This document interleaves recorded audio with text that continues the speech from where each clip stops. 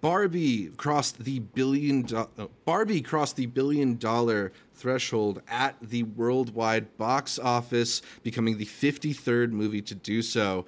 And my boy Richard Brody tweeted out that it is also the best $1 billion movie ever. So Art, I want to ask you, is Barbie the best movie to cross $1 billion at the box office worldwide? There's been a lot of good ones. There's been a couple good ones. Zoom in there. Do you get the names up a little closer? Yeah, you got your Avatars, you got your Star Wars sequels, a lot of MCU movies. There's Jurassic World, and that's the new Lion King, not the old Lion King, because I saw that and I did a double take, but it's not what I would consider to be the best $1 billion movie. I got a quick top 5 for you if you want me to start it off. Shoot. All right, so in the number 5 slot, I don't know if you're more of an Endgame person or an Infinity War person. Right now, I'm going to lean Infinity War. I mean, that was a great movie theater experience. I got that at 5. Number 4 was the movie that reminded us all that we love theaters again, Top Gun Maverick. I personally got Barbie at number 3. Surprised to see that it's already the 25th highest grossing film of all time. And over Minions? And still going strong. My number 2 was the first $1 billion superhero film, Christopher Nolan's own The Dark Knight, which, huge juggernaut when it was first released, but all the way down at number 52 now. I'm surprised to see. Inflation, bro. Inflation. You're talking an 08 movie there. But I think you'd agree with me that it's got to be Toy Story 3. How is that not the best $1 billion movie? One. Yeah, I don't think it pulls at the heartstrings the way that Toy Story 3 can over a decade later. I think it will have as much influence, a lot of people don't want to hear this, as a Dark Knight. Whereas Dark Knight came in, as we talked in our spoiler review, that changed everything to grim and dark, and everybody was like, just turning everything into being this massive, just look at the grittiness of whatever story you can take. I think Barbie's going to be the flip of that, and now everyone's going to want to do something very bright. They're going to really embrace having talent again, main actors as the stars playing something else. So I can see the influence being there. A top 5 contender for sure. It's too many $1 billion movies to make a number 1. No love for Titanic, or you maybe need to give some love to Avatar. I mean, James Cameron. I'd put Titanic over a lot of the Marvel movies, yeah. Good. I think a lot of people would agree with you there. Let us know what you think is the best $1 billion movie. But welcome back to Weekend Must Watch, our weekly look at the latest in TV, movies, and entertainment that you can't cut away from. I'm Zachary Shevich, and in his country, they call him Dracula. But he's Arturo Zurita. Let's get into the movies, man. Do you want to talk a little bit about Gran Turismo, the first of our slate of movies you can check out in the theater? Yeah, we have a couple this week because we're also kind of combining what is going to be this delayed Gran Turismo. It's like Gran Turismo isn't out, but at the same time, it's been out like everywhere. If you have a Dolby, yeah. If you have an AMC Invest or whatever, so Gran Turismo is out. We're going to be getting into that Dracula one that Zach had mentioned in The Last Voyage of the Demeter. An interesting movie that decided to come out of nowhere in August. If you wanted to stay at home, there is going to be Heart of Stone that we're going to be discussing. If you stayed at home last week like we did, there is also the Meg 2, which we kind of went splitsies on as well. But then there's probably the biggest one that I did not expect. A movie that came out of nowhere. Zach's like, yeah, we got to make sure this gets on the radar right at the end. Prime's Red, White, and Royal Blue. Mm-hmm. But let's start with the early one, like Zach said. Gran Turismo. What is Neil Blomkamp doing? I don't know, and he's one of the last people I would have expected showing up in this kind of movie. We're used to seeing him more in the sci-fi realm between District 9 and Chappie and Elysium. Chappie made more sense. His failed Alien movie that, I don't know, some of the sketches looked kind of cool. I'm not a huge like, oh, Neil Blomkamp lost his chance guy, but some people are out there. My last recollection of Neil Blomkamp movies was what was it? Oh shoot, what's the demonic one? Was it literally called Demonic? Demonic. I think it may be Demonic. Yeah, geez. While there were some cool ideas out there, the execution is really, really lacking.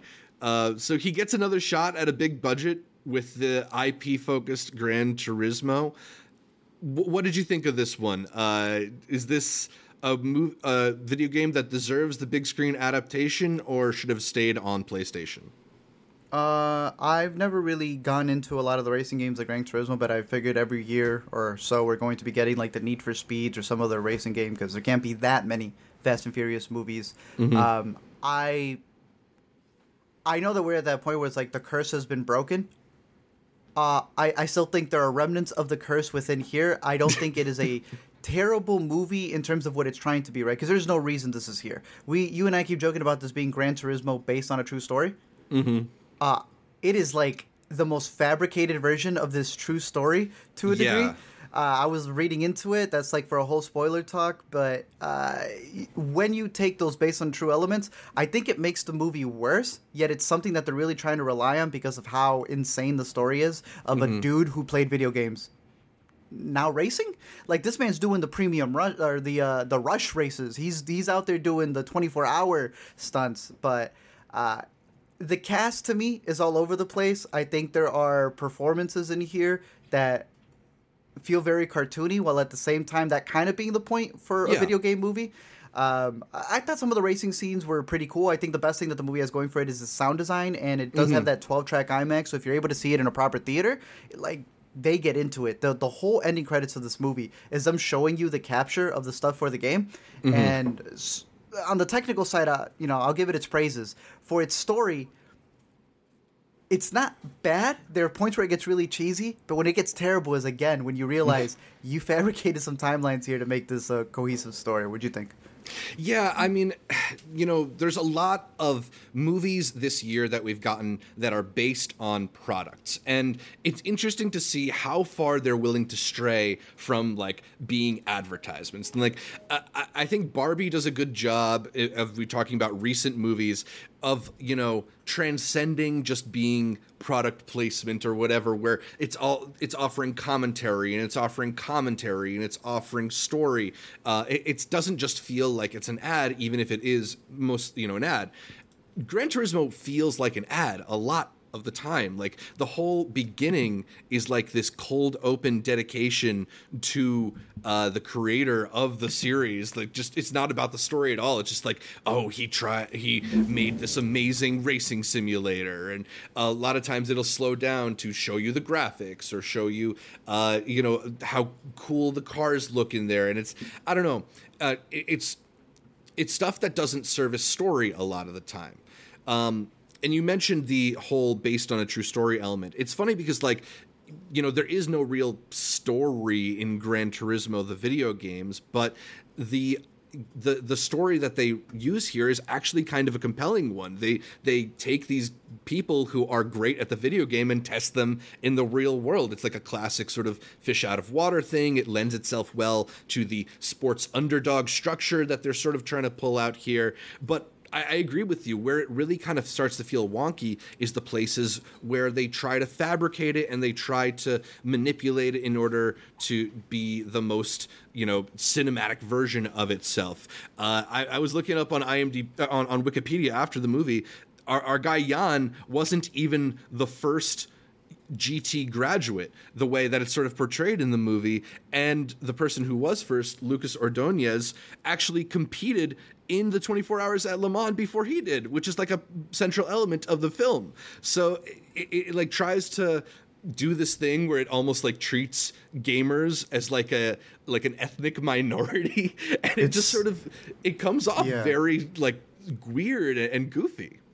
There are also big sequences in the movie where accidents happen, and ridiculous accidents. Yeah, and the accident in and of itself for an action movie is yo, that's crazy. That's really big on the character. Then you remember it's a true story, and you're dealing with what's that Michael Bay rock movie with Mark Wahlberg as well? Pain and Gain.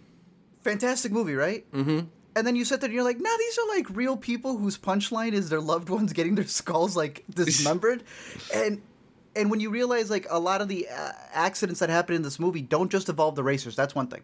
It also kind of involves the fans that are there to watch. Mm-hmm. I had missed it the first time. I'd gone to the bathroom. I came back. It just, it just left. I did not comprehend the part that someone had passed who wasn't a racer during one of the sequences, and I was like, yeah this kind of changes some stuff. It's even worse when they swapped around, like, when those events occur. Because, like you said, there's that other guy who did the Le Mans race. Why not adapt his story? Right. Why adapt the dude who, like, got more baggage? And also, like, why add extra baggage that doesn't exist? Like, there's gotta be enough of a story there that you don't have to fabricate this whole traumatic element and ultimately make the movie feel a little more inauthentic. I feel, it's weird because I think there are elements of the story that that are compelling. There's a small thing with his father being played by Jaimon Hansu, who tries to talk about how they come from more humbler backgrounds than the people who go into racing. And that's like a true thing. A lot of the people who come up in auto racing come from means because it's a very expensive sport to compete in. So, like, there are things that you could pull from that would be more grounded than this, like, ridiculous sort of climax that they end up giving the movie. You were talking a bit about the performances in the film. Who stood out to you as the best? Like, I just wanted to give that quick shout to. Well, the cars are great. You talked about the sound design too. That's one of the things that the video games are known for, and they really killed it here with that as well. Yeah, I have got nobody. There's like one sequence where David Harbour, because he's not a bad actor, he just finds himself in this like, I'm David Harbour in this scene right here. I get tired of it a little bit. He is spending the whole movie kind of laughing at the fact that he's in the movie. And I don't really care for those characters, and he tends to do that a lot in everything that he's in, from his Marvel to Hellboy to, at this point, Stranger Things. But there is one sequence within the movie where they're, like, exchanging gifts, and he's got, like, this look, because a big part of his character that kind of contrasts the father's character is that he also doesn't think that the kid should give up no matter what comes his way, because he's comparing his past career. And, there are moments there where he's got something to work with, as fabricated, as artificial as the movie may feel, but that's it, dude. Because, look, our main dude, shout out him, he is in Midsommar. Yeah. He is in Beau is Afraid. Like, he is not... like, he's on the come up. Archie. Yeah, he's even going to be up in Heart of Stone. We discussed it in a bit. I hope he got his bag for this one. You need some of those fighting with my families, I guess, and this is him fighting with himself to a degree. And it's not bad for a movie that's going to get probably future movies, and I think that's the thing that sticks out to me here. Neil Blomkamp could not get Alien, so he did Gran Turismo, knowing how many Gran Turismo games there are, and how many Gran Turismo movies there can be. And right off the bat, you designed the stuff. So it's that, like, characters buy. As long as you were the first to do it, boom, you just planted your flag for this IP. You're interested in the further stories of Jan Mardenborough? No, don't get it mixed up. I feel like if we are going to return to the Gran Turismo franchise, it's not going to be like the same set of characters. We're maybe going to like swap out. Maybe they turn David Harbour into like Mr. Miyagi for Cars or something like that. And that's what I'm saying. And at that point, that's his script. That's his character. And he gets to continue it from there. Did you feel like Orlando Bloom was like trying to be in like a commercial? Like every line reading was so big and like cliched. I was not sure what he was trying to do in this movie.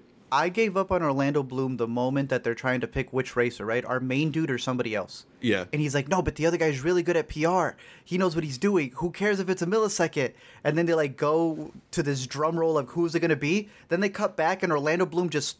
He put his whole life on the line. He goes, no, it's got to be this choice. They cut away, they cut back, and Orlando Bloom's like, this is so great that we got the decision I didn't want. I'm like, we're not going to discuss this. This man was ready to pull out a tooth to make sure he got who he wanted. It is just, it's not written well. Yeah, but also not directed well. He might have been done a little dirty by the edit. Exactly, yeah. But then I started wondering, I was like, I don't know if there's any editing to fix this. I think you just directed onto the next sequence. Yeah. So, yeah, it's these like really high emotions, and then all of a sudden they dissipate and there's nothing else. But he is also the guy who pitches this entire idea. I'm on the ropes. I got nothing to pick to Nissan. I've never driven a Nissan. Nissan? How he said it, but that was the thing he was pitching the most. And when you're pitching to an automotive company that kids should drive race cars, I think there's only so much you can work with there, but I guess he's also a true character, because this is the more I read into it, it kind of is, but they didn't come straight out of their like gamer chairs. They were kind of doing some laps in racing before they came straight to this. So there is a lot of stuff that the movie has based on a true story as it is. It's stretching it out. Yeah. I just feel like they could have probably like done something that is a little bit truer to the actual story, and it might have even been more compelling. But Or make it all fake. Don't even hold or just yourself. go crazy. Just go fast and furious with it. Screw it. I thought. Did you recognize the actress playing his mother? The actress playing his mother, what's her name? That would be Mrs. Jerry Hallowell Horner, a.k.a. Ginger Spice, who, interesting enough, is Mrs. Red Bull Racing. She's married to Christian Horner, who is the head of Red Bull's F1 racing team, which is the top racing team in the world right now. So kind of like a Spice little meta Girl? appearance. Yeah, a Spice Girl and racing royalty in a weird way. Interesting. Well then. Yeah. So I don't interesting know my- I don't too know for my- there. I don't know my spices like that. You were never a spice head on Spice World? I don't know. I don't know what they call I themselves. was living in the spice world, but I can't say I was a spice head. Yeah, I was more of a Scary Spice person myself, but Very interesting. I'm more of a Pussycat Dolls. Or not Ooh. Pussycat Dolls. No. Well, what's the movie? Josie and the Pussycats. Thank you. They're not even real, but yeah. Two very different things. Two completely different things, but Yeah. interesting casting that they had there for Gran Turismo. It doesn't even come out next week. Gran Turismo doesn't come out until the end of August. It's the reason Oppenheimer got another week. They're playing this in IMAX. They're playing this in Dolby. For my money, if you care for this franchise, because there are people there, damn near came with their wheel sets like he had at the beginning of this movie. Then yeah, sure, you're gonna want to go watch it. Go watch Easter it in eggs Dolby. are cool. The Easter eggs were stupid. I'm not even going to spoil it here. There are lines that aren't even for the game. They are for the gaming community, and they are the most ridiculous things. They come from coaches who would have never been on a live. It comes from medical personnel. You will know it when you hear them, bro. My mom would have gotten these lines. Oh, I mean, I'm not the stuff like dropping noobs and stuff like that. I mean, more the I sound don't want to design spoil Easter it for eggs. the fans, but no, the sound design. A Yeah. lot of the stuff that they did there, I thought it looked pretty cool. This idea of like him turning from the video game into the real world, and then from the real world back into the video game. Yeah, and conveniently That's showing what off the Neil's Gran known Turismo graphics. For sure. But Yeah, I think that ultimately it's just there's just too many great racing movies that this one is trying to go up against. Like Devesh in the live stream is mentioning Rush, which is probably one of the recent ones. Even just talking about the Le Mans sequence, like Ford v Ferrari also did Le Mans and probably did it a lot more compellingly than this. So I couldn't even remember what movie it was from, Yeah. but I kept recounting the night scene in Ford v Ferrari. Like I felt it. I remembered it. And, yeah, there's not much you can do with that. So yeah, I think you can wait till it's available on streaming to catch Gran Turismo. Oh, damn. Okay. Not a fan of the video game one for this one, huh? I mean, I don't know if it did the best job of replicating the experience. It advertises itself on being the most realistic racing simulator, and then a guy's car flies through the air like it's like a paper airplane. Yeah, I didn't know that was a real thing to do. Now I know. Maybe you did. You don't even know how many Gran Turismo movies or games are?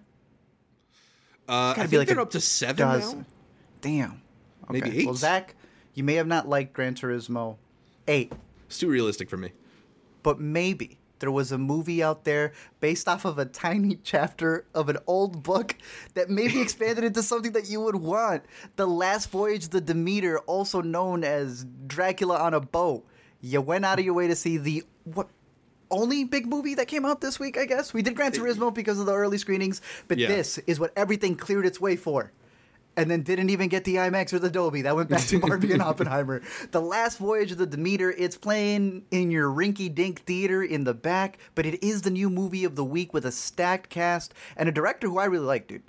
This guy has done a couple of very interesting movies. We talked last week. The underrated Autopsy of Jane Doe. I think Troll Hunter, especially when it was on Netflix, was doing a lot of good stuff. And really good graphics, or visual effects, sorry. I'm still in the video game mind. Of Mortal, Scary Stories to Tell in the Dark. What did you think of this 2-hour journey? I mean, Last Voyage of the Demeter is not exactly the kind of genre that tends to appeal to me. I'm not super into the monster movie stuff. into Dracula movies, although I do think that Dracula on a Boat, as you alluded to, would have been a much more appealing title. Maybe would have done a little bit better at the box office with that title, but nonetheless, I don't know. I just found the movie to be a little bit like dreary and like self-serious, and not that I'm looking for something necessarily like to be campy or ridiculous, but I didn't really find pleasure in watching it. The way that it sort of ends up being this like, it sort of slowly decimating their crew in this contained space. I got a little bit impatient with it, especially at that full 2 hours. It kind of feels like they're setting up this conflict, and then you're kind of waiting for it to ultimately crescendo, and based on, who is a more famous person, who's a person you might have recognized from another TV show or movie that they've been in, they may or may not make it towards the end, the final couple scenes, right? Like, I just think that there's no sort of like stakes or suspense in a movie that is largely built around the idea of suspense, which is a shame, because I do think it like mostly looks really good and it's really acted well. Like, our boy Corey Hawkins is great in it. That's great. I just like, I never really felt like I was along for the ride. Yeah, like I said, it's 2 hours. I think they should have cut it. I don't understand why, when you have a short story, which really is what it is, it's a short chapter, if I'm not mistaken, of the Dracula story, where they're like transporting the body from one point to another. I think that's really interesting to do. Mm-hmm. I'm not even against the idea of adapting a short story into a feature, because some of the best, such as Stephen King's novella that then got turned into The Shawshank Redemption. But there's nothing in that movie I would cut. That is a tight movie. This could have gotten rid of 30 minutes and it would have been better. Like you put it, the stakes and the climax should have gotten there faster. There should have been a moment where you just set everybody up, and then you just have it just, the monster tearing through everybody there. There's like an element of it that almost wants to be like The Thing, where you're almost wondering like, who could it be? Or at least that's what the cast is playing. But you as the audience already know that's not the case. You're just kind of along for the ride, especially with the way the movie begins. I will say, while yes, you do know Corey Hawkins as the lead is going to be the one that to stay a bit, I do think they have some pretty brutal kills. They go the lengths to some of these that I was not expecting. I was like, oh, they don't usually do that in a movie, and they went for it. I want to give a shout out to this kid who you already know from a couple of movies. I was going to ask. It's the boy, dude, if I'm not mistaken. Yeah, because if I remember correctly, he's your reason for not really vibing with Come On, Come On. Maybe not Woody Norman himself, but his character. Woody Norman, right? Yeah, Woody Norman. Woody Norman was in Come On, Come On, and he played it perfectly. He got cast to play an annoying kid. He showed up to work. In Demeter, he's got these like really creepy like he's just got this almost like a doe like look, and as he's going around the ship that's all supposed to be like lit in moonlight, he's like the only innocent one aboard, which you also know I get like there's stakes but there's no stakes. It adds that element of like, yo, he's the only innocent pureblood on here, which means the moment they get an inkling of his blood, like this Dracula figure is going to go crazy. He was also recently in this movie. Have you heard of Cobweb? Yeah, that's got my girl Lizzie Kaplan in it. Have you seen it yet? I have not, because I've not heard great things about it. Look, I think it's better than Demeter. I think it's very mixed, and the things that people are mixed on, I think maybe because I already went in knowing that it was going to go crazy in the second half, he kills his performance in this movie. I think that he's just been getting better and better in everything that he's in, and even if, like you were saying with Come On, Come On, if the character or the role doesn't vibe with you, that is irrelevant to the work this kid is putting in. And I think the same thing happens in Demeter. I think when he comes in there, he is going full throttle in terms of just kind of being the one who guides our main characters around the ship. He's the one who kind of sets all the location. And I wish we got to, I don't know, have more intimate moments with them, because the moment that the bodies start getting counted up, you don't really care. Yeah. But then for what's supposed to be a bottle film, they kind of hype it up to be something that would have sequels. This is something that from the Pope's Exorcist, where you're like, oh yeah, we got an older actor here, it's not going to extend to something else. And then they go, there's a lot of sequels we can make. Demeter ends the same way. I thought there was a moment that they were going to reveal a character as being Van Helsing, because I'm like, there's no reason we're still following you, bro. Right. And it's just there to set up like another voyage in the Demeter, even though this is the last voyage. So, I feel like it's a particularly egregious form of like to be continued. You know, most movies nowadays that are IP will at least hint at future things that can be explored, but this was really like a ... not any kind of conclusive statement.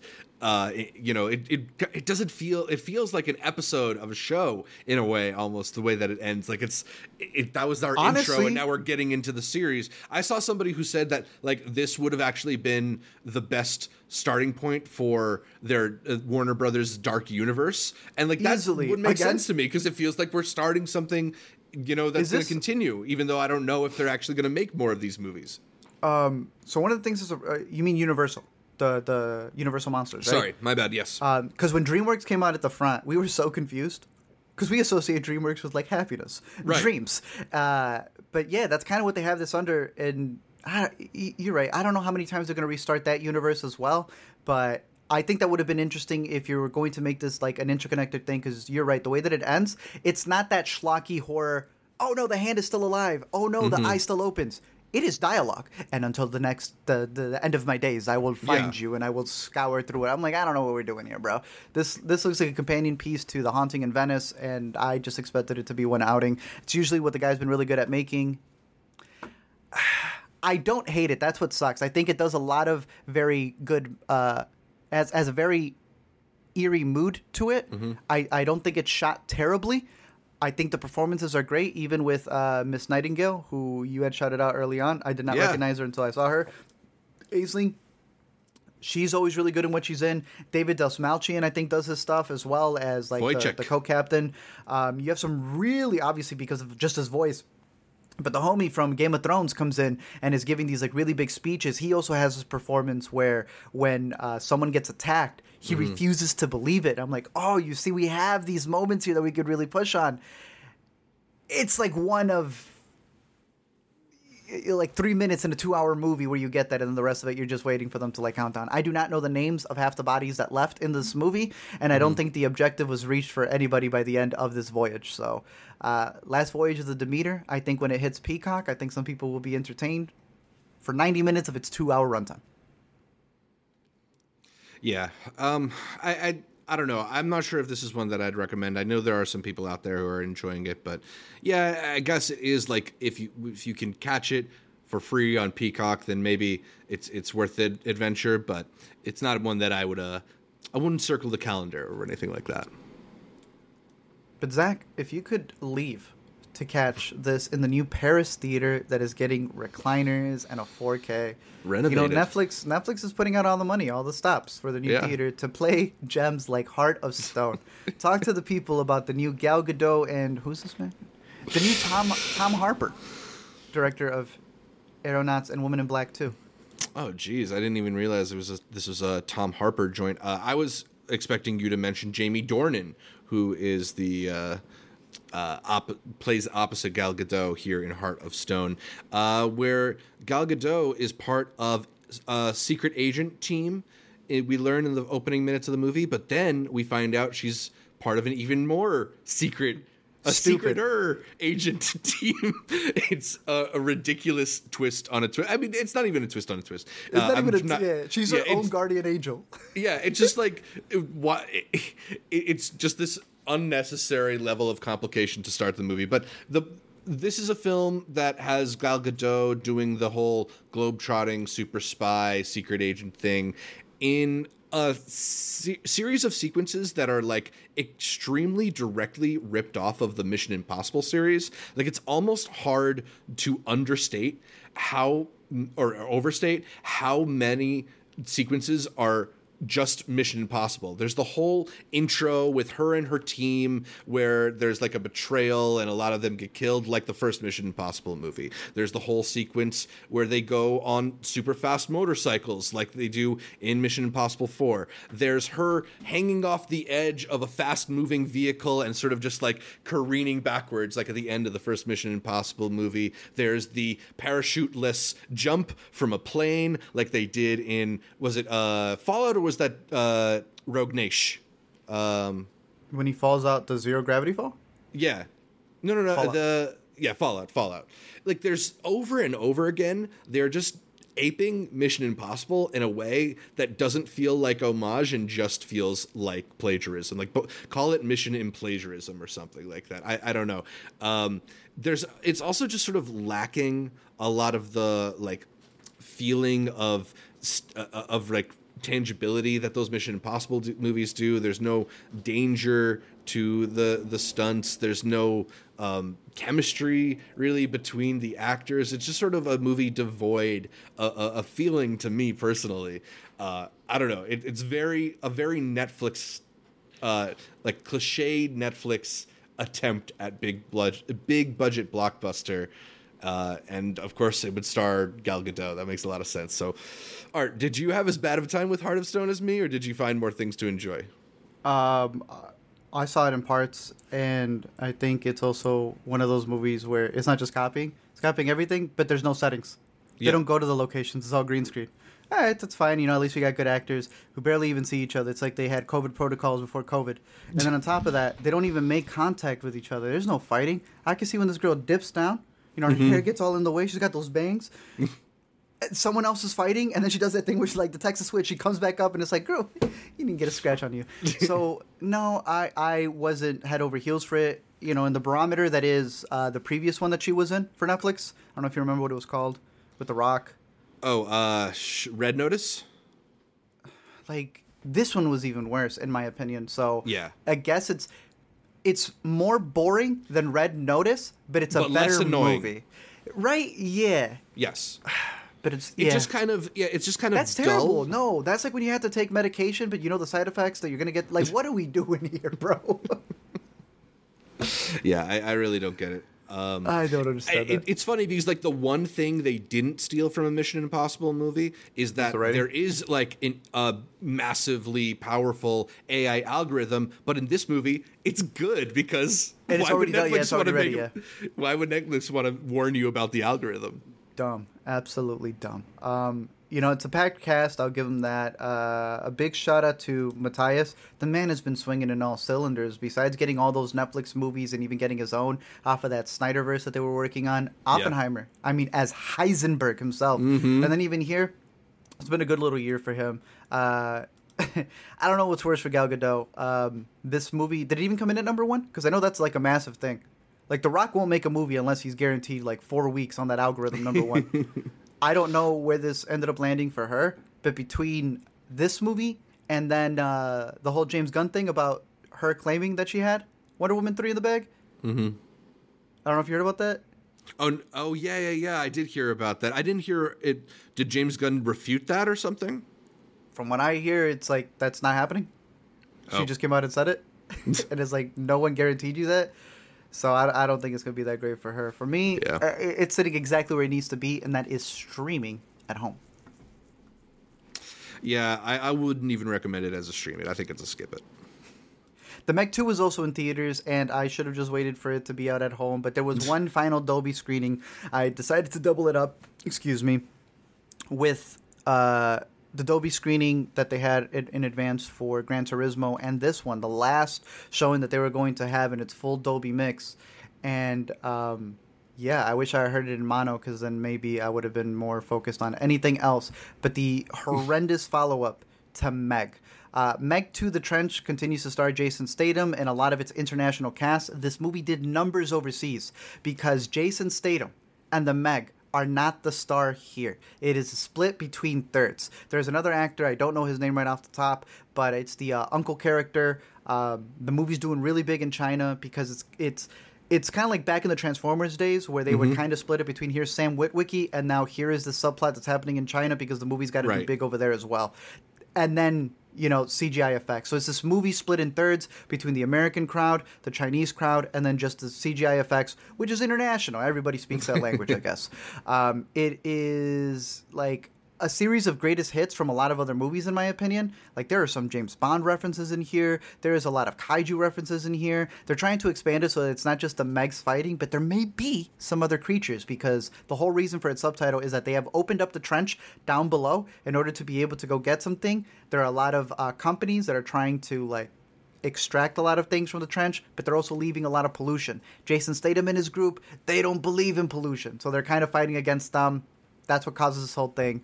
But I don't think it's good for your movie when the first one had 1 meg. Now you got multiple megs, and they just kind of they feel like guppies at this point.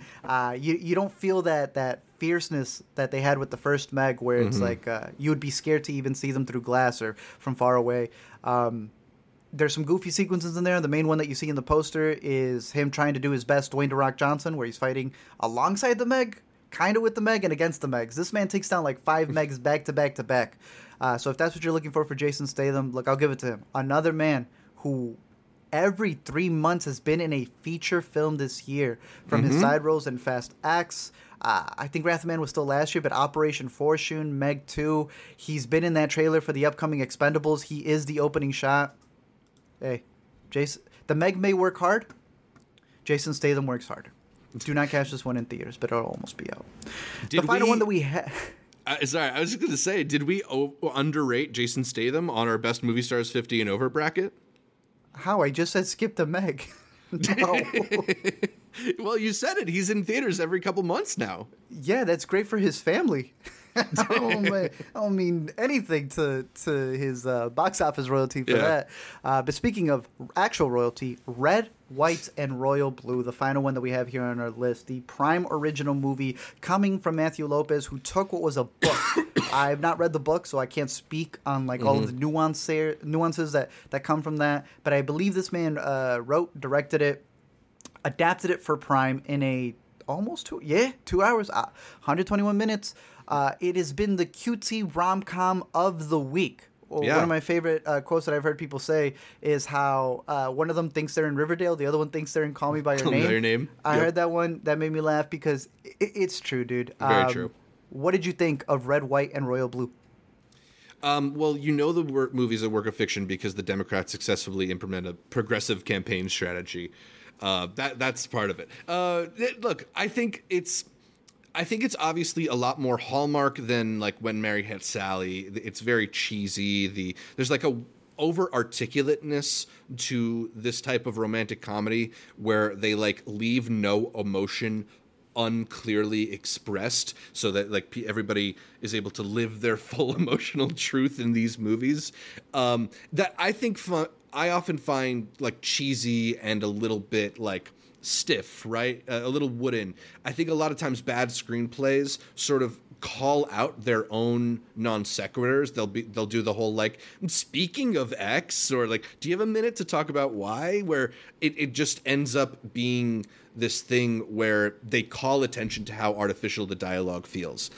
But all of that aside, like that's not really the bar you have to clear with a romantic comedy. What you have to clear is, do the leads have some kind of fun chemistry?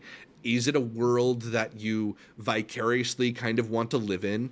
And is there just like enough of a novelness to the situation that it feels like fresh and it feels like something you haven't seen? And I think in all those ways, it does a really good job of getting the romance movie stuff right. I think even though, as you mentioned, Nicholas Galitzine and Zachar Perez feel like are acting like they're in completely different types of movies, it kind of works for their vibe, and it kind of ends up being a cute, pairing between them. I don't know what Uma Thurman's accent is. I don't know. Thank you, dude. There was one point that thing dipped. Yeah. I thought she was going to pull something. It is all over the place. Also, the movie, it's like, it's trying to signal its progressive values at you like so strongly, but it's hilarious to have like a million white people jokes in a movie that is entirely either white people or basically white passing people. But all that aside, like I didn't hate it. I thought it was kind of sweet. I don't think it's very good, but I don't think it was unsuccessful. Yeah, it was cute for the movie that it was going for. It definitely, I think, for a lot of Prime movies, their thing is more on the rom-com stream heavy, not on the rom-com classic, like you said, Harry Met Sally, because it's going off the novelty of like, we have not had like a King and I, but a gay story, right? Yeah. Especially in this sense where it's like you're almost removing that a little bit more. Again, it's based off a book, but he is also not royalty, but he is part of the first family. Yeah, it's You don't basically have- Prince versus Prince meets Prince. Yeah, it's My Date with the President's Daughter and then a royalty movie clashed together. And I think that does a lot of the heavy lifting. You had mentioned the dialogue does not all he does all the lifting, really. Yeah. You had mentioned, like, characters will tell you what they're feeling. It's one of those where, like, the hands are always going up in the air. Ah, don't you understand? Kiss me. And it's like, you could watch the movie on mute and know everything that they're saying. Yeah. I do agree in the split between the actors. Shout out my boy Taylor. But this is his lineup right now. I think the agent needs to take him in a different way. I don't know if he's got the chops to do it, but he's a good-looking young man. I'm sure he can get there. But this is his repertoire right now. And nothing changes for red, white, and royal blue. There's also something to be said for staying in your lane. And maybe he's doing a little bit of that. Maybe. Yo, but Nicholas can weave through everything. The boy went from being a Republican in Purple Hearts. Everyone hated him. Man, they switched up on him faster now that he's in red, white, and royal blue. They don't care. I noticed a lot of people who were going to quit Twitter and now have blue Twitter check marks so that they can get a check in the mail were the first ones to go from Purple Hearts to red, white, and royal blue, and now he's at the top of the game. Man was also in Cinderella. I will always know him as Woke Timmy from The Craft. He's going to be in Bottoms, which you absolutely love. You don't have to catch and he's the Craft, hilarious but he was funny in it. Something like Bottoms, the way he's able to get into all of these movies in and out, even when they are terrible, showcases that he is an actor to watch for. I think he knows how to balance tone very well, and I have to commend him because it's many times in movies where everybody else isn't holding it as well as he's able to. So he can balance that tightrope phenomenally. So shout out to him. I'm very curious to see more of the stuff that he's done. And I thought the movie was cute for what it's worth. I don't think that if this was out in theaters, it was be smashing box office records. But for an at-home movie, for the novelty that it comes with it, I think you're going to see a lot more of these. And then eventually you will get one that's got that Call Me By Your Name prestige that some of the actors in this movie think they're going for. Yeah. But that is the last one that we had here for our theatrical and streaming movies of the week. Out of the ones that we got, your top pick would be... by default, Gran Turismo? It's a tough week, man. I was looking through my letterbox, and it was like 2-star, 1.5 star, 2-star. It was not my favorite week in the theater. I've got some stuff that's better coming up in our picks for the week, but of the movies we just talked about, I think I'd go Gran Turismo. That's crazy, dude. I'm going to go Untold, the Johnny Football story, because that's how you know that you just don't care in life when you say I messed up.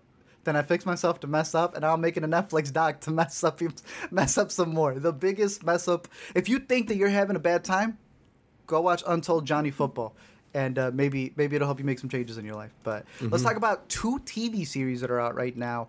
One coming from Netflix and the other coming from Apple TV Plus. Did you get to catch any of the episodes from Netflix's TV miniseries Painkiller? I caught the first one of Painkiller. I don't know how deep in you are. I think it's only 5, right? It's like 5 or 6, yeah. So I caught the first 2, 3. Okay, so you're a little further in than I am. And obviously I was struck by... this being Netflix's attempt to take on the Sacklers so shortly after Hulu obviously gained a lot of notoriety and awards love for their portrayal of it in Dopesick. Dopesick is a much more straightforward, dramatic retelling of what the opioid crisis was like from a few different perspectives, including the perspective of some people who are addicted, some people who are dealing with people who are addicted, and the lawyers who are either working to take down the Sacklers or defend the Sacklers, or even the Sacklers themselves are featured in the Dopesick series. But it's all just told from this much more sober disposition. Painkiller, on the other hand, which comes directed by Peter Berg, who has made a lot of movies of varying quality, I guess I would say. Some that I definitely like more than others. Would you have a favorite Peter Berg movie? Friday Night Lights? I don't know, bro. I went all the way back because they got our boy in this one too. Yeah, but Yeah, Taylor, just to go through a couple of what Zach was talking about, because he has been a writer, director, producer. A lot of y'all have seen his movies. He's got a huge stint with Mark Wahlberg where he plays these, like, Spencer Confidential don't really count, but like the Mile 22s, Patriots Day, where Mark Wahlberg's always an amalgamation of all the heroes in real life, but Right. he's the one guy. Deepwater Horizon, based off of the real life oil spill. He did do some Leftovers, Bloodline. Like, he's also done some good stuff alongside the battleships of the world. But Lone Survivor, another one where he's an amalgamation of a lot of people. So here, Hancock. Hancock would probably be a top one for me. That's a good one too. That comes from Peter Berg. But he's got a specific style. So when you come into Painkiller and he's beginning, I don't know if you noticed this in the first episode, every single episode begins with that. These are based off events and things have been changed. But my loved one, and then it's a real person recounting the loss of someone who was close to them because of the opioid crisis. So he does interesting things like that to kind of make it be set in reality. I found it to be interesting. It doesn't have as strong of a cast like you had mentioned with Dopesick. My brother went straight back to finishing Dopesick after he was watching Painkillers. So he saw them back to back completely, and he's like, yeah, it's not even close. Dopesick, far and away. He's like, have you heard of Michael Stahlberg? I was like, I'm glad you've heard of Michael Stahlberg. That's the point. But Painkiller's not bad. And I think it's the exact type of adaptation I would expect from Netflix. It really breaks it down to a degree where, like, you'll have people who are hunting down the marketers who the opioid people have, who are going from doctor to doctor, trying to convince them to sell this drug or to give this drug out to their patients. And someone will just be like, you know this is just heroin, right? You're literally just a drug dealer with a ponytail. So they will have just these, like, cut through all the noise and tell it to the characters when it's really for the audience what's going on here. And that's that they've been able to disguise under the radar this new form of heroin that is legally being sent out there, right under everyone's noses. So, again, put the Hulu one on your radar. Yeah. But I think Painkiller's a good addition to this story, because even at TIFF, we're going to have another feature film about... It's kind of called like Painkiller. I'm blanking on what it is, but it's going to be a feature film on it. Pain Hustlers. Yeah. Thank you. It had pain in it as well. HBO hasn't done theirs yet, so expect that. I'm sure Alex Gibney will make a 3-part documentary series. Like, there's going to be a lot more to come with these stories. This seems interesting. I'm just looking through the credited writers. There's a woman, or I'm actually not sure what they're. Casey Gillespie is credited here among the staff writers, which I briefly thought was Craig Gillespie, which would have made sense. That's the guy who did I, Tonya, and he did Dumb Money. It definitely feels of a similar tone to Craig Gillespie movies. The Painkiller, it's a lot less dramatic, a lot more farcical. But I did also, like you, find the openings to be really striking. Just this way that every episode begins with sort of like grounding you in the realities of the situation. So even though I don't think it seems as interesting or as like clear-headed as something like Dopesick, there's some interesting stuff in Painkiller as well. That is out on Netflix, and if it gets you a little too depressed, there is a cartoon, an animated series over on Apple TV Plus called Strange Planet. It comes from the people who created Rick and Morty, so it kind of has that, but not fully, because it is also based off of a webcomic. I believe they were able to get this into print, and there's even a sequel out now called Stranger Planet, and it's all of these beings that are blue. They have animals, but they speak in not a childish way, but almost like a very direct, I'm going to go consume some mild poison. Would you like to consume some mild poison with me? And they go to the bar, right? They all speak in a way where they are not hiding any of their emotions, so everyone is upfront with each other, and it creates for some pretty funny scenarios. I want to say that there's 6 episodes so far, if I'm not mistaken. I think the animation is pretty goofy. I like a lot of the character interactions that they have here, because it's almost like if minions could speak, but weren't just beating each other up all the time, but we're kind of supposed to be human emotions on a daily basis. Some of these are rock stars. The first episode begins with like a couple of friends who their friendship was only based off of this rock group, and the moment the rock group splits, they don't really know what to do with their friendship. But again, the way that they speak, they're just kind of discussing their emotions out loud. So, I think it's written in a very unique way. I found it to be pretty funny. I think a lot of the voice acting is fantastic because you have a lot of people who we kind of know. Demi, Letterboxd reviewer himself voices one of them. Tunde Adebimpe as well. Danny Pudi, Hannah Einbinder's on here as well. So you have like a really good cast. And I'm sure they probably extended for different episodes and such, and not all of them are on here yet. But I would recommend the show. I thought it's been a really cute watch over on Apple TV Plus. What's the like target age range on this? Is this something that like even young kids will enjoy as well, or is this more of like a almost Adult Swim type of demographic? I did wonder if it was going to be like Adult Swim. Again, it does come from Dan Harmon, so like he's hiding it all in there, obviously. Yeah. But I do think that a kid can watch this, see like them fall in the background. Like I said, almost like this, they'll confuse it with a Minions thing. But then there's actual dialogue, so for an adult, you'll be like, oh, I understand what they're saying there. It's almost like it's hiding the jokes for the kids. Instead of saying, let's go DRINKING, it's saying it in a different way. So the kids aren't going to understand anything that's happening there. Like they're not 21 years old. They've revolved around the sun. How many cycles around the sun have you had? It's just speaking in like these very absurdist ways. So that's why I think it's a good recommendation, because you could just put it on and it's not offensive, but there are undertones. So it's perfect for adults and for kids. Very cool. Especially if you didn't catch the Alien movie of the week that had so much goofy marketing. They had people dressed up as Jules, the alien in this movie. I don't know if you saw this, all throughout subway stations. They were walking around in the background of like certain shots, and there were some people who were trying to cite it because, right now we're going alien crazy in the United States of America, and they really thought that this thing was out there. They put prosthetics on an extra, and they were just walking around town. I don't know how much of it was marketing from, Lionsgate, but Jules is the new goofy movie of the week that is kind of like an art house movie, but it's like so goofy you don't know why it's out there. It's like that I'm trying to think of like Bernadette. Where'd you go, Bernadette? That one with the models that Steve Carell was in, the Welcome to Marwen. These movies that are like really weird. Yeah, like sort of. The cast is too big. Like sort of magical real, but also grounded. Yeah, like are you guys trying to get awards for this with Ben Kingsley being in this? But I don't know. I'm looking to catch this. You said that there might be some screening links for it.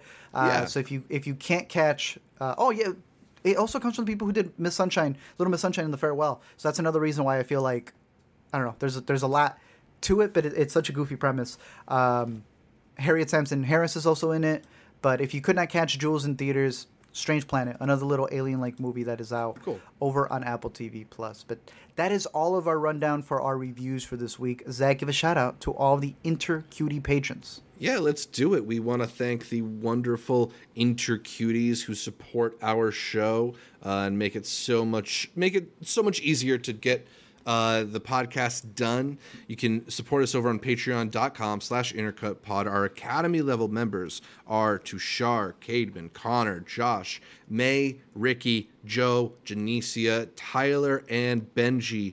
And then our producer level members are Yuden Veer, Sam, and Wiley. Thanks so much to all of you for that support, and a reminder that by supporting the show you get access to early episode outlines so you can find out what we're talking about before we actually talk about it. That's also a look at our brackets before we do them. I'm going to give the Intercuties a look at our next Christopher Nolan bracket before we end up recording that episode. So that's another advantage as well. You get access to the private channels on the Intercut Discord to chat with us throughout the week, and you'll get an invitation to our monthly patron Google meeting where we chat with all of y'all for an hour or two on Google Voice or Google Video Chat, and the next one is happening today after this stream, so not too late to head over to patreon.com/intercutpod to contribute as little as $1 a month and become an Intercutie Plus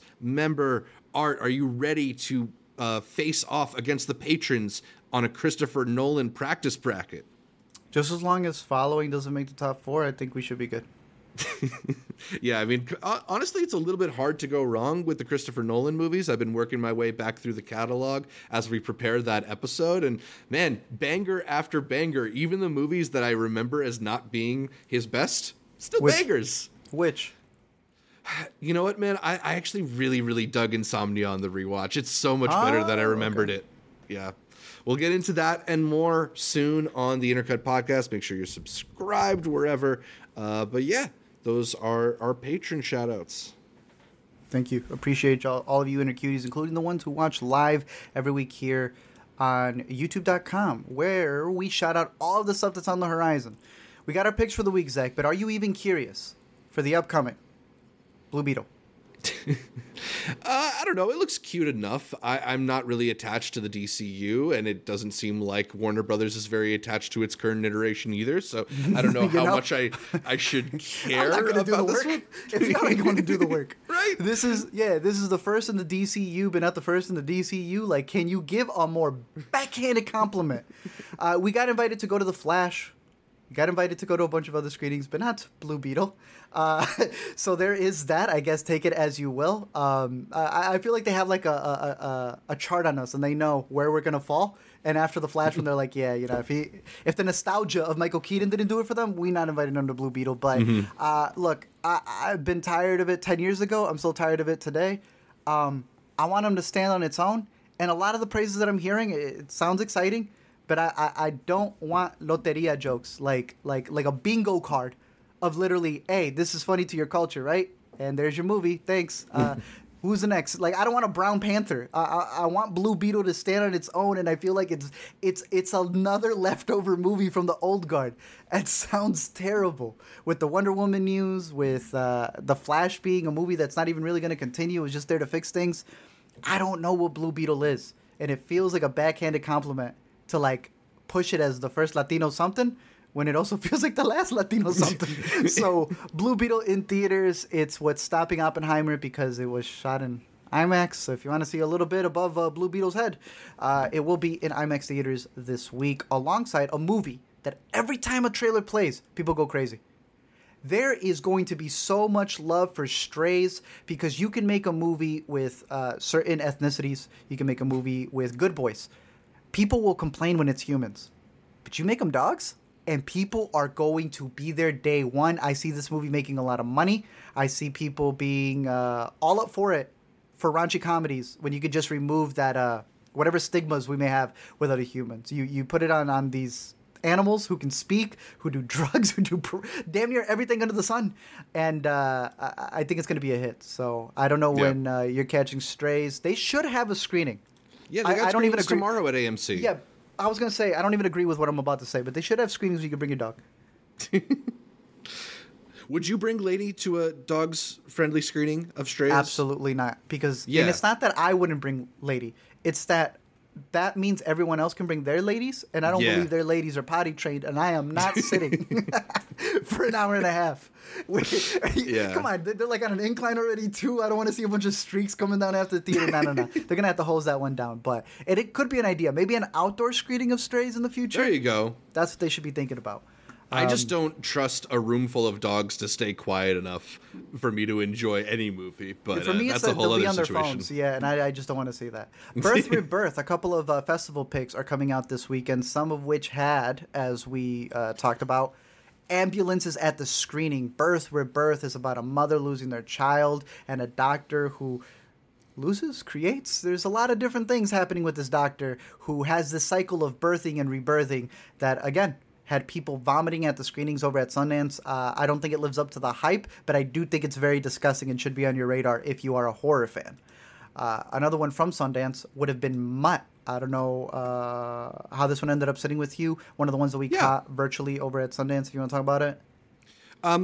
It was an interesting film, like a sprawling journey across New York City. I think, it's totally in line with a lot of classic sort of low budget indie films, but obviously because of the sort of gender politics around this one, it's got a unique perspective on it, and I think it's really well performed. Is it Leo Mejia, the lead of the film? I thought was very good in it as well.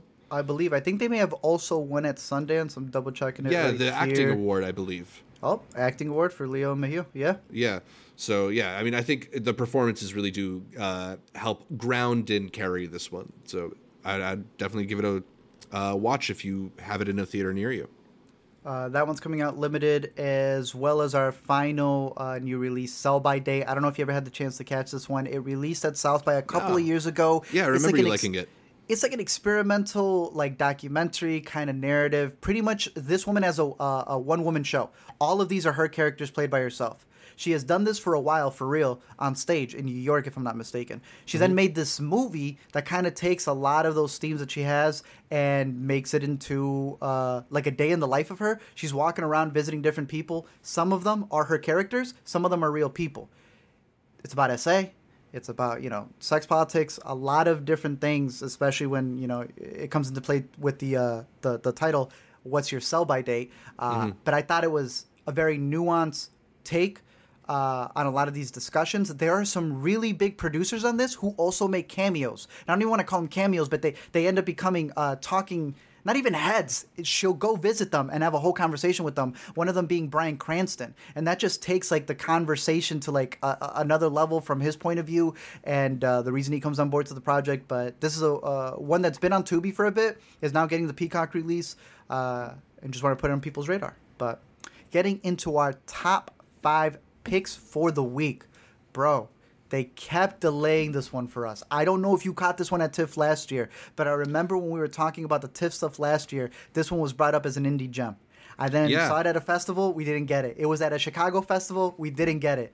Well, it's finally out on digital. This movie is fantastic.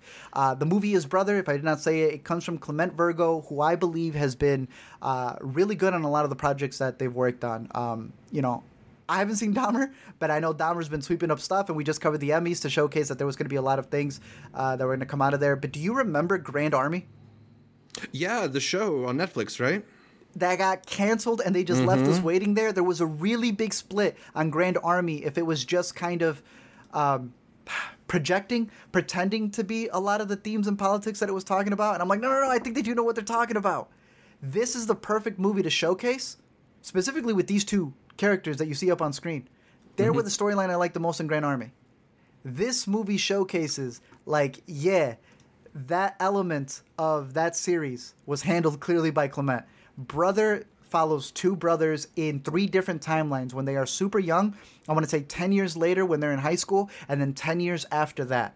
And the performances from both men here are fantastic. Lamar Johnson, we just spoke on last week. The dude just got an Emmy nomination for The Last of Us. And he's here killing it again as the younger brother. But dude, it's Aaron Pierre who steals the freaking show. My man went from mid-sized sedan and old, which again allowed him to work with a legend. But he came from the Underground Railroad, where he did some really good work, miniseries over on Amazon Prime. But this has been one of his standout performances, in my opinion. He's supposed to be in cahoots with Marvel, but I'm glad he's got this one under his belt. I highly recommend Brother. You can rent it. You can buy it. It may still be in some limited theaters, but I'd implore you seeking it out if you can before your end of the year list, especially for the performances. Brother. Yeah, you know who loved that one when we were at TIFF? Jeffrey Borislow, the Karstcast. That's who co-host. brought it up then, bro. He did a Bros Brother double feature, and he was like, I liked them both. Thank you. All right, Jeff, that it was you, dude. You're the one who had it on my radar. I knew someone had brought it up in the TIFF thing, and I've been meaning to catch it for a couple of festivals. I finally had the chance to get it, so hey. Nice. Now it's the easiest way to catch it from the comfort of your own home. After Brother, I caught up on some screenings. This is something that is actually out on AMC Plus because it's a Sundance now. Dude, there's a whole Mackenzie series. She plays one of 3 siblings in this show called Totally Completely Fine, where she gets the inheritance of a house. This house, however, is in this beautiful cliffside. Fantastic. You can drink a cup of coffee there in the morning. But people keep showing up to die. She just so happens to be someone who's tried to take her own life. And the father, if I'm not mistaken, who leaves this behind, planned it all because she knew that she would need to be the person who is now taking his old duty, which is of stopping everybody who tries to make that jump.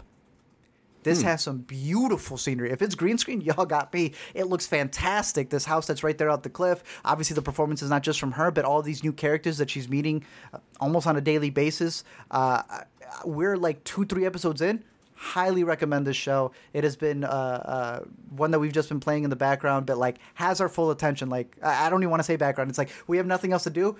Put this one on, and we're just fully invested in it. I want to see her do more TV series because I like just following her along for that much. You know, she's been a big movie star, but I think she's able to carry a whole thing with her. So it looks like it's an Australian co-production. So she's in her native accent. Hey, yeah, she's in her element for sure. Yeah. So I would highly recommend this one. Like I said, it's a part of Sundance, but you can catch it with AMC Plus.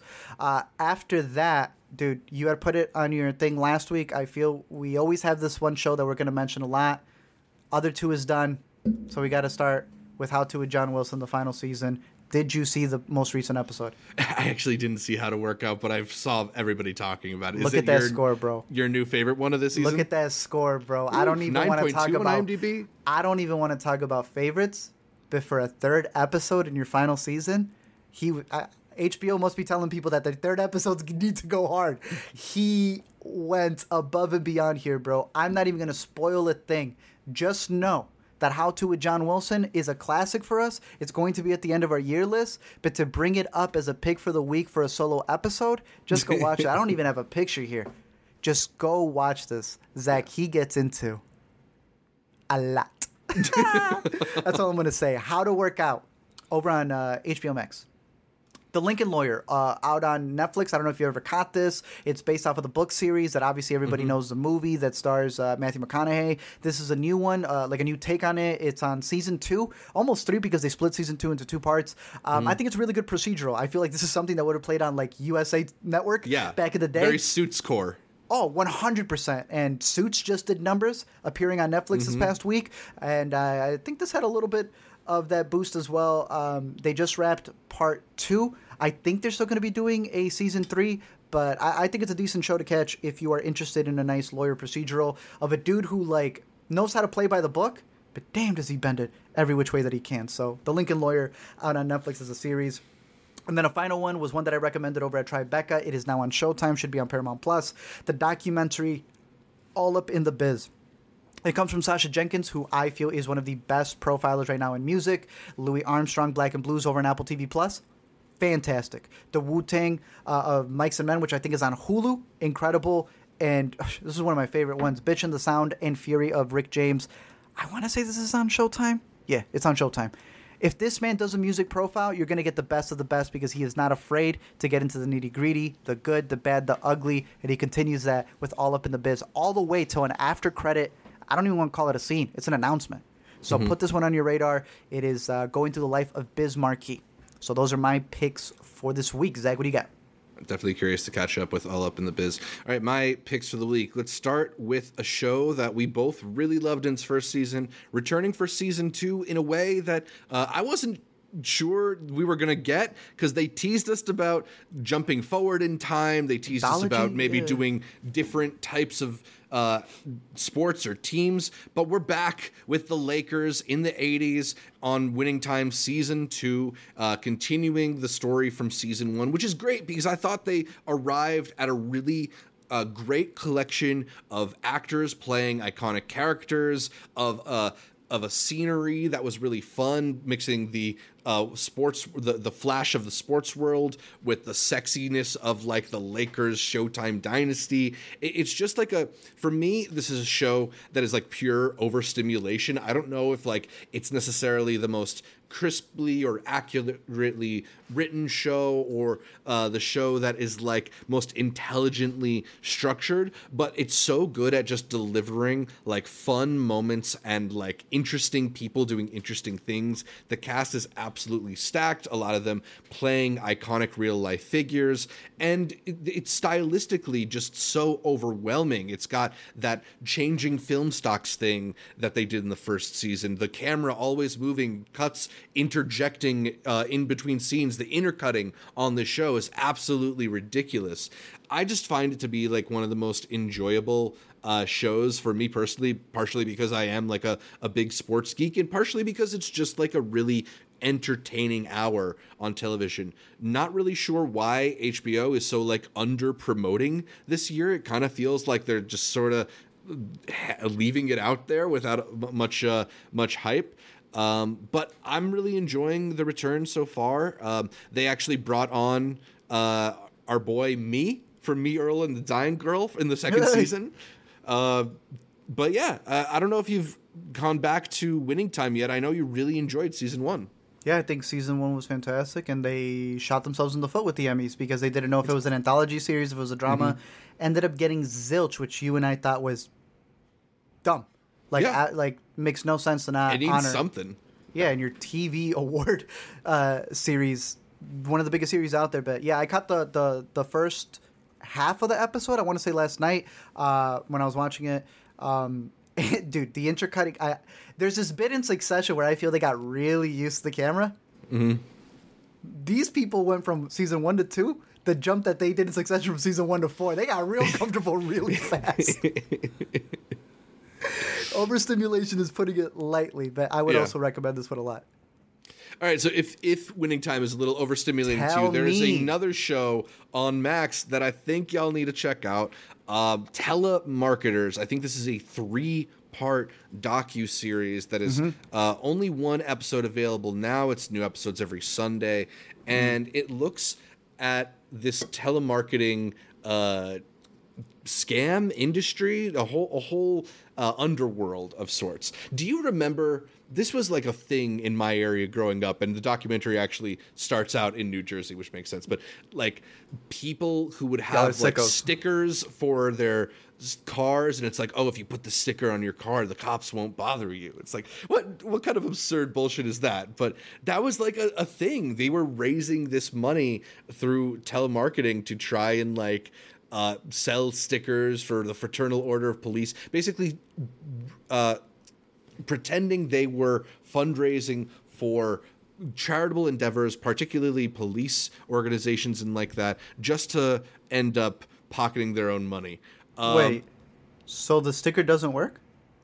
I mean, I wish I wouldn't have gotten the speeding ticket back in 2006, but I think the documentary itself has this kind of really cool personal approach because it's from one of the people who grew up working as a telemarketer there, and he's got this sort of gonzo style. You know, it's not the Netflix overproduced sort of documentary. It's very handheld, very like stitched together. I think the Safdies are credited as producers. I see that. And that sort of griminess and energy that they bring into their films, you feel it a lot from this documentary. It's really, really fun. The collection of personalities that are being interviewed also make this just that much more dynamic. And it feels like they're really uncovering a really interesting underworld. So I was gripped by that first episode. I cannot wait for the next 2 over on HBO and on Max. So I'll be continuing to check out Telemarketers, and maybe we can return to this discussion in a couple weeks when the series wraps up. Yeah, I'm going to have to hop on this. I had seen the Safdies and Danny McBride be pushed with this. The poster reminded me of McMillions. And, right? Similar feeling. And I truly think HBO, out of all of these like docu-series that are split into the 2-3 parts, they handle it the best. So, nice. I'm going to have that one on my radar.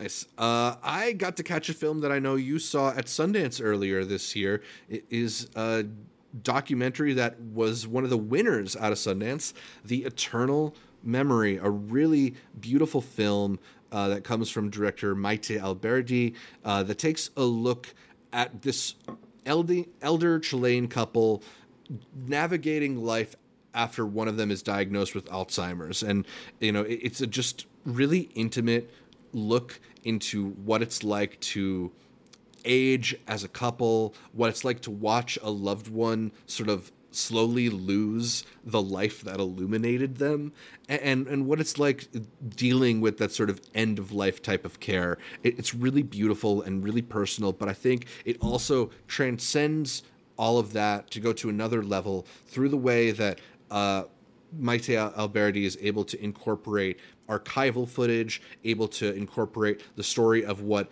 the country of Chile was going through at the time, making the personal political in a really, really profound way.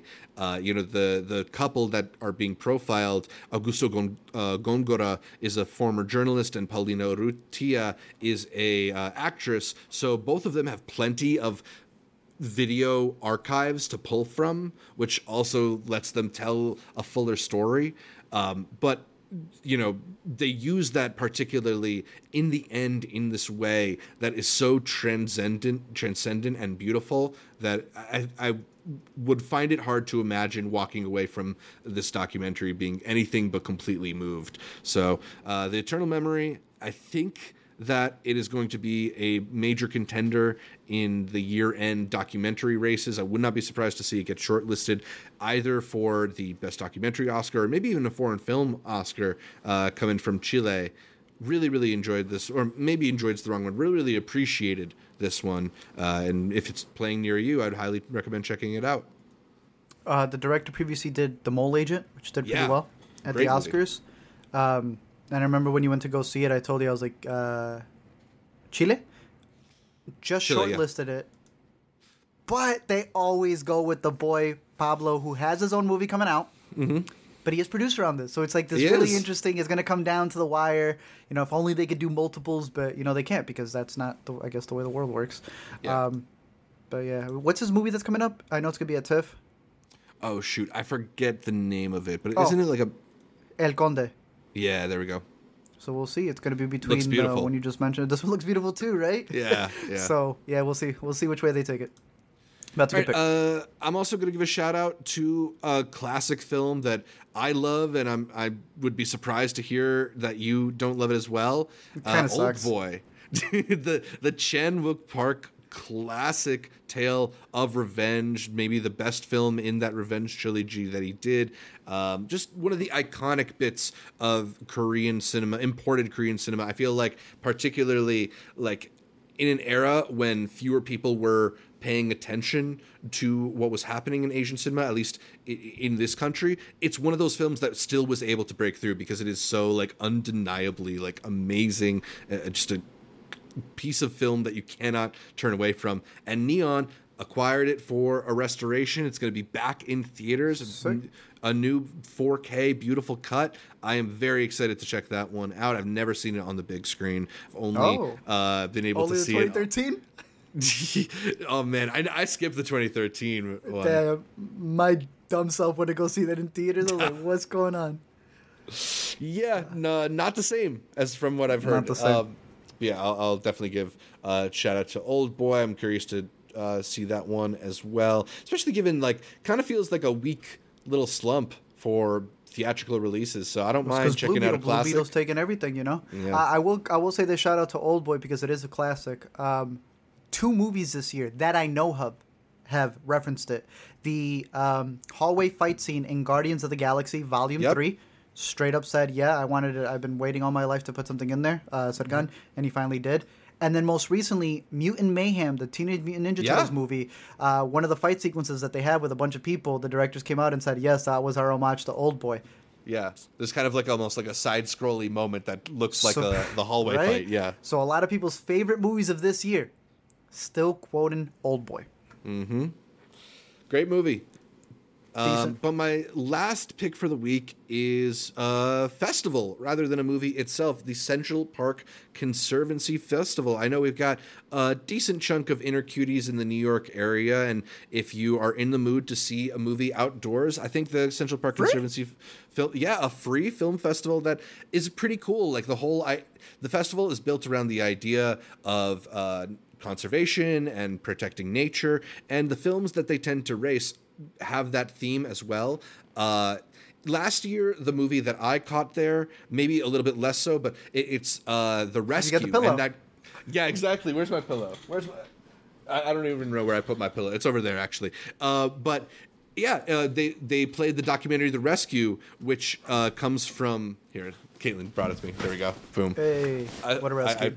I don't know if I should be advertising this while promoting the festival because I did steal this, but reportedly, allegedly, supposedly, they it's the documentary from Elizabeth Chai Vasarhelyi and Jimmy Chin, who previously had done Free Solo. They're back again this year. Oh, really? With Wildlife? with Wildlife, yeah, they'll be playing that film there as well. Alex Hanold, who has also been to the festival a couple times, will be back with his film Arctic Ascent, and they're playing The Space Race as well as We Feed People, which was that Jose Andres documentary that I liked. Yeah. So it's just cool. A cool idea for a festival, a chance to go watch a movie in Central Park on the big screen. I would recommend it. The films usually start as soon as the sun is finished setting. So, yeah, if you're in the New York area this week, give it a click. I don't know. Check it out. Dogs, no dogs?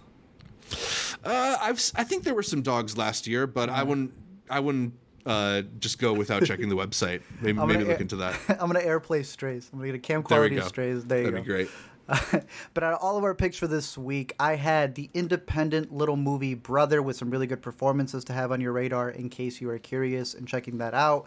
If you're at home and you have AMC Plus, does anyone have AMC Plus? If you do, they have a really good series called Totally Completely Fine that I would highly recommend. I have one episode recommendation here, and that's How to Work Out from How To with John Wilson. Always. It has been a series that has been on our top list every single year, and this is a standout episode. So do yourself a favor and catch up on it. The Lincoln Lawyer over on Netflix, if in case you wanted a good procedural after finishing all of Suits. And then All Up in the Biz, a documentary about Biz Marquee that I found to be really, really good over on Showtime. Very cool. My recommendations for picks for the week. I had Winning Time, which is back for season 2, the flashy, perhaps overstimulating basketball series on Max as well as HBO. We're back with TV. Yeah, more TV. Speaking of which, Telemarketers, still on Max, the docu-series looking at the underbelly of the telemarketing industry with kind of like a gonzo, Safdie Brothers-inspired direction. I'm enjoying it. Check that one out as well. I'm curious. The Eternal Memory, a beautiful documentary in theaters about aging and eternal love. I think it's one of the most powerful films of the year, and I think it'll be in contention for some documentary awards later this year. Old Boy, the restoration, the 4K cut, the Chan-wook Park classic revenge story. If you've never had a chance to see it on the big screen, you do now. Check that one out. And if you're in the New York area, watch some outdoorsy inspired films at the Central Park Conservancy Film Festival, beautiful festival, and the heart of Manhattan. We should do that. I'll bring my projector. Ooh. I'll get one of those blow-up screens from Amazon, and we'll have our own film festival. In the middle of the New York Film Festival, we'll compete with them. I'm sure that won't be an issue at all. We definitely won't get bothered. Easily. But that's pretty much everything for this week's show. You can find me over at LME Movies on all the social media. Zach, where can people find you? You can find me at Zshevich, that's ZSHEVICH, or find my YouTube and TikTok channels at Multiplex Show. You can listen to every episode of the Intercut Podcast here on YouTube.com or on your favorite podcatcher from iTunes, Anchor, which I just found out is Spotify. Spotify has been pushing a lot of different podcasts, so in case you do listen on the go, that has been one thing that we've been pushing in terms of being able to get it out there.